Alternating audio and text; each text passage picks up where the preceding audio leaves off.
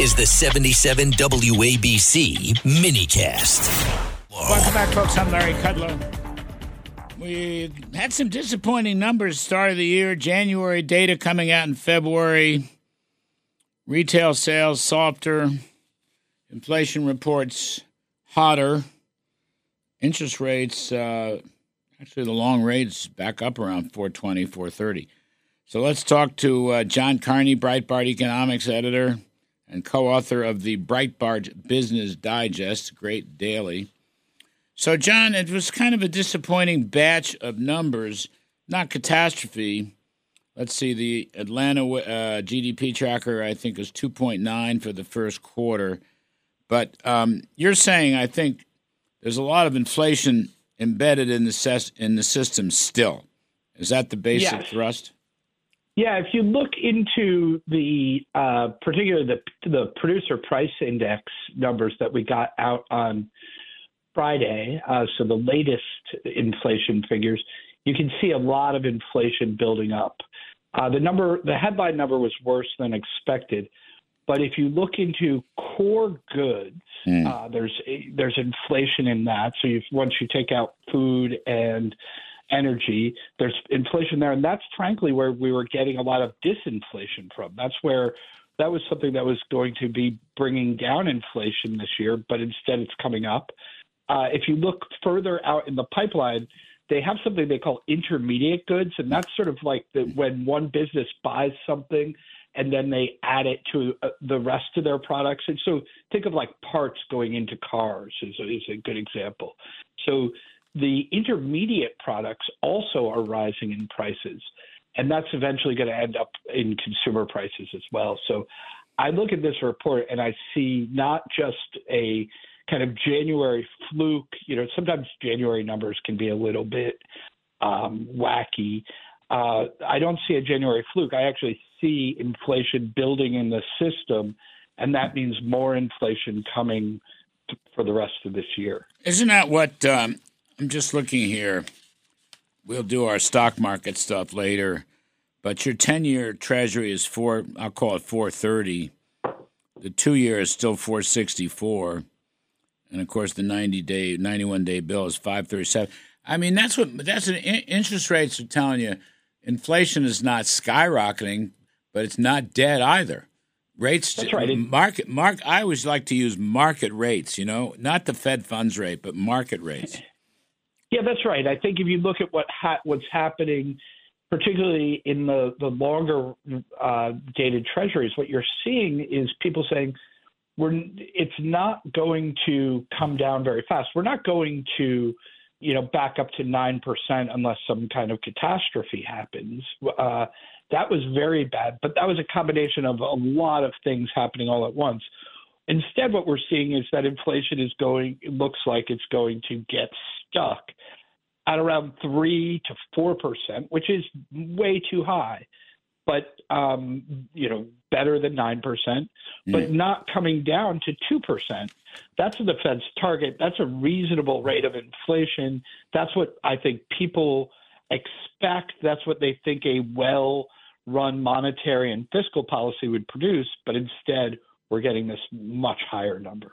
Yeah, I'm looking this morning. I got in the mail, the email, Tip Insights. They do the index. They do the CPI levels going back to February of 2021. So inflation under Biden. So all items up 17.3%. Food at home, so groceries 20.7. Overall, food away from home 20.9. This energy is plus 27%. Even gasoline, by the way, is creeping a little higher at $3.25. But gasoline's up 25%, John. You go through this, new vehicles up 19%, used cars up 19%. You got a lot. I mean, this is what's killing people. Airline fares up 26%.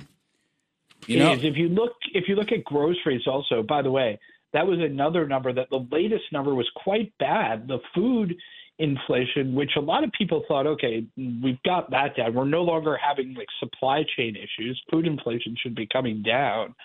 And it's not. We got hot food inflation, if you'll excuse the pun. Microwave? Did you say microwave inflation? We got inflation in both grocery store inflation, but also restaurants as well. So you can't. There's almost nowhere to go. There is a. It's getting more expensive to feed your family. A lot of the people who said inflation would come down would point to that and say that should be coming down. But if you look at the CPI numbers from last week, we actually have a return of food inflation, which again is going to be really troubling for American families. And as you said, if you look back over the last couple of years, it has just been devastating. And that's one of the things that I think when you see a lot of people say, well, inflation's come down, they forget that inflation is cumulative. Yep. When we get 4% inflation in a year after 9%, we're actually looking at a much higher rate of inflation over the last couple of years than anybody can look. So when you see, we're things are 20% more expensive. Mm-hmm. People feel that, one of the reasons when you ask people, how are you feeling about the economy? And even though jobs, we are, very good, we've been adding lots of jobs, people feel pretty bad because things they used to be able to afford for their family, they no longer can. That airline number, trying to take your family on a vacation is very expensive now because of what we've seen in airfares. Especially if you pay cash for it. Joke. Prices up 20% under Biden's term, but wages are up 15%. So he's got a deficit. Real weekly wages down about 5%. I call it the affordability crisis, John. I think it's more important than GDP.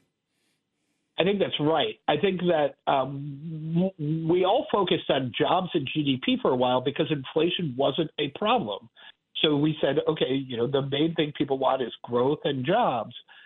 But that's because we had a long period in which we had inflation under control. Once inflation got out of control, people's mindset shifted. They now want to make sure that life can be affordable, that even if you own your home and so you have a fixed rate mortgage, your mortgage rate didn't go up, but your grocery bill is so much bigger than it used to be. Your car, maybe you tried to hold out for a couple of years and say, I'm going to let the car get a little bit older. Cars are too expensive, but we're still seeing inflation in cars. And so I think that's really hurting people, and I think it's politically costly. And car loan rates. I just bought one. Car loan rates are running, I don't know, as I recall, 10%. It's not cheap. And that's cheap. You, Larry. You're getting the best rate there available. A lot of people are getting a lot worse than that. And so it is a 1-2 punch. Things are more expensive, and then the money you have to borrow to buy those things, anything you finance, and a lot of people, a lot of big ticket items, whether it's appliances or obviously cars, are financed, and so people get hit both on the price and on the interest rate. Yes, sir. John Carney, Breitbart news editor, co-author of the Breitbart Business Digest. It's a must-read every day. Thank you, John. Appreciate it, folks. I'm Kudlow. We'll be right back. O'Reilly. You need parts? O'Reilly Auto Parts has parts. Need them fast? We've got fast. No matter what you need, we have thousands of professional parts people doing their part to make sure you have it. Product availability. Just one part that makes O'Reilly stand apart. The professional parts people.